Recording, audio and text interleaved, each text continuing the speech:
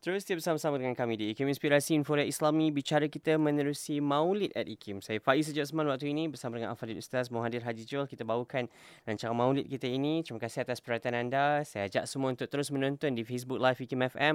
Juga menerusi YouTube channel kita IKIM. Dan kalaupun ada waktu ini, mungkin ada sahabat-sahabat kita yang dalam perjalanan, mungkin nak pulang ke kampung. Kami doakan berhati-hati dan sambil tu dengarkan Radio IKIM. Kalau ada tak sempat tu, anda boleh nanti share balik rancangan ini menerusi Facebook anda, IKIM FM Facebook kita. Share, semoga ianya menjadi jariah kita juga berkongsi ilmu ini bersama dengan sahabat-sahabat kita. Kadang nak cerita, tak tahu nak cerita macam mana. Kadang kita rasa nak cerita tentang kematian ini, kita rasa risau, seriau juga nak cerita Ustaz. Tapi inilah peringatan untuk kita bersama. Cuma tak tahu nak cerita. Kami harap anda dapat kongsilah video ini, kongsilah rancangan ini bersama dengan sahabat-sahabat yang lain. Inilah peringatan demi peringatan yang mana telah disampaikan oleh baginda Rasul sallallahu alaihi wasallam. Ustaz, kita nak sambung lagi sedikit yang terakhir untuk pesanan Nabi tentang kematian di kubur. Silakan Ustaz. Syukran jazilan Faiz. Benar Nabi memesan tentang kematian di kubur seperti yang Faiz sebutkan tadi dan hadis yang kita bacakan tadi. Kita bacakan Nabi menghantar jenazah. Ini tanda tawaduk. Kalau Nabi tak hantar pun tak apa Faiz, hantar wakil sahabat je, tapi Nabi sendiri. Itu tanda tawaduk. Satu. Dan baginda duduk di tepi kubur. Itu juga tanda tawaduk.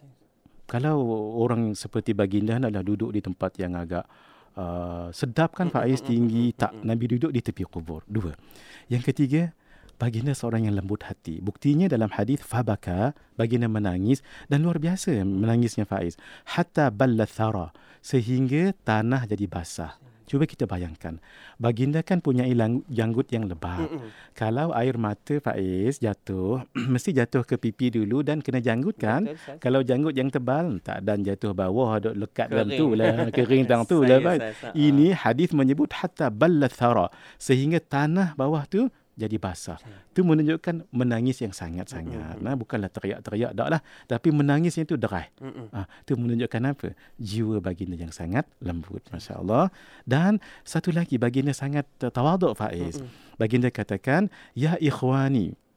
Kalau baginda sebutkan ya ummati, itu layak kerana baginda adalah Nabi. Tapi baginda sebut ya ikhwani, wahai saudara-saudaraku. Tanda kedekatan. Limithli hadza fa'iddu, Nabi ingatkan seperti beginilah kamu kena buat persiapan. Nah, kenapa? Sebab nasib sekarang kawan kamu yang ada dalam kubur tu, kalau dia orang baik, maka kubur menjadi satu tempat yang baik. Selepasnya menjadi lebih mudah dan lebih baik. Tapi kalau kubur itu sudah satu tempat yang menyulitkan, menyusahkan, selepas itu banyak lagi stepnya Faiz, itu menjadi lebih payah dan lebih lagi azab, na'udzubillahi min dzalik. Sebab itu Nabi sebutkan fa'iddu, itu kasih sayang Nabi.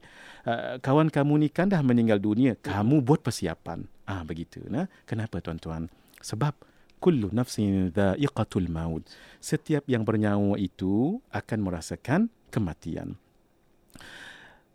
Kita ini kalau banding dengan baginda Rasulullah sallallahu alaihi wasallam, tidak ada apa-apanya pun baginda meninggal juga. Innaka mayyitun wa innahum mayyitun. Sesungguhnya engkau wahai Muhammad sallallahu alaihi wasallam akan mati. Sesungguhnya mereka juga akan mati. Sebab walikulli ummatin ajal fa idza jaa ajaluhum la yasta'khiruna sa'atan wa la yastaqdimun. Untuk setiap umat itu ada ajal, dengan ajal itu mereka meninggal. Apabila datang ajal pada mereka itu tidak diakhirkan satu saat, tidak diawali pun satu saat. Walan yuakhirallahu nafsan idza jaa ajaluha, dan Allah tidak akan mengakhirkan kematian pada sesuatu yang bernyawa itu idza jaa ajaluha, kalau datang ajalnya. Maksudnya Faiz, orang tu meninggal bukan kerana sakitnya, itu asbab. Bukan kerana barangkali kecederaannya, kemalangannya, jatuhnya, tidak, tetapi kerana ajal. Nah, sampai ajal, mungkin orang itu tak sakit pun, tak jatuh pun, maka dia akan meninggal juga. Aynama takunu yudrikumul mautu walau kuntum fi burujin musyayyadah. Di mana pun kamu berada, pasti kematian akan datang pada kamu, walaupun kamu berada di benteng yang tinggi lagi kokoh, tetap kalau datang ajal, meninggal juga kamu. Qul innal mauta alladhi tafirruna minhu fa innahu mulaqikum. Katakanlah wahai Muhammad kepada umatmu, sesungguhnya mati yang kamu lari daripadanya tu pasti ia akan datang pada kamu. Waja'at sakratul maut bil haqq. Waja'at sakratul maut bil haqq. Dzalika ma kunta minhu tahid. Dan datanglah sakratul maut dengan kebenaran, itulah dia yang kamu cuba nak lari daripadanya. Kerana itu kita berbicara juga tentang tanda-tanda kiamat, tapi jangan kita lupa meninggal itu juga adalah kiamat. Kadang-kadang meninggal kiamat, Faiz tak dan tengok tanda-tanda kiamat besar. Kena jaga-jaga itu.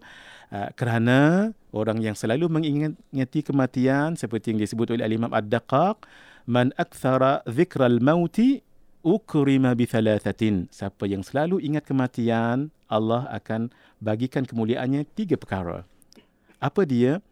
Ta'jilit taubah, dia akan segera bertaubat. Wa qana'atil qalb, hatinya terasa akan cukup dengan apa yang ada.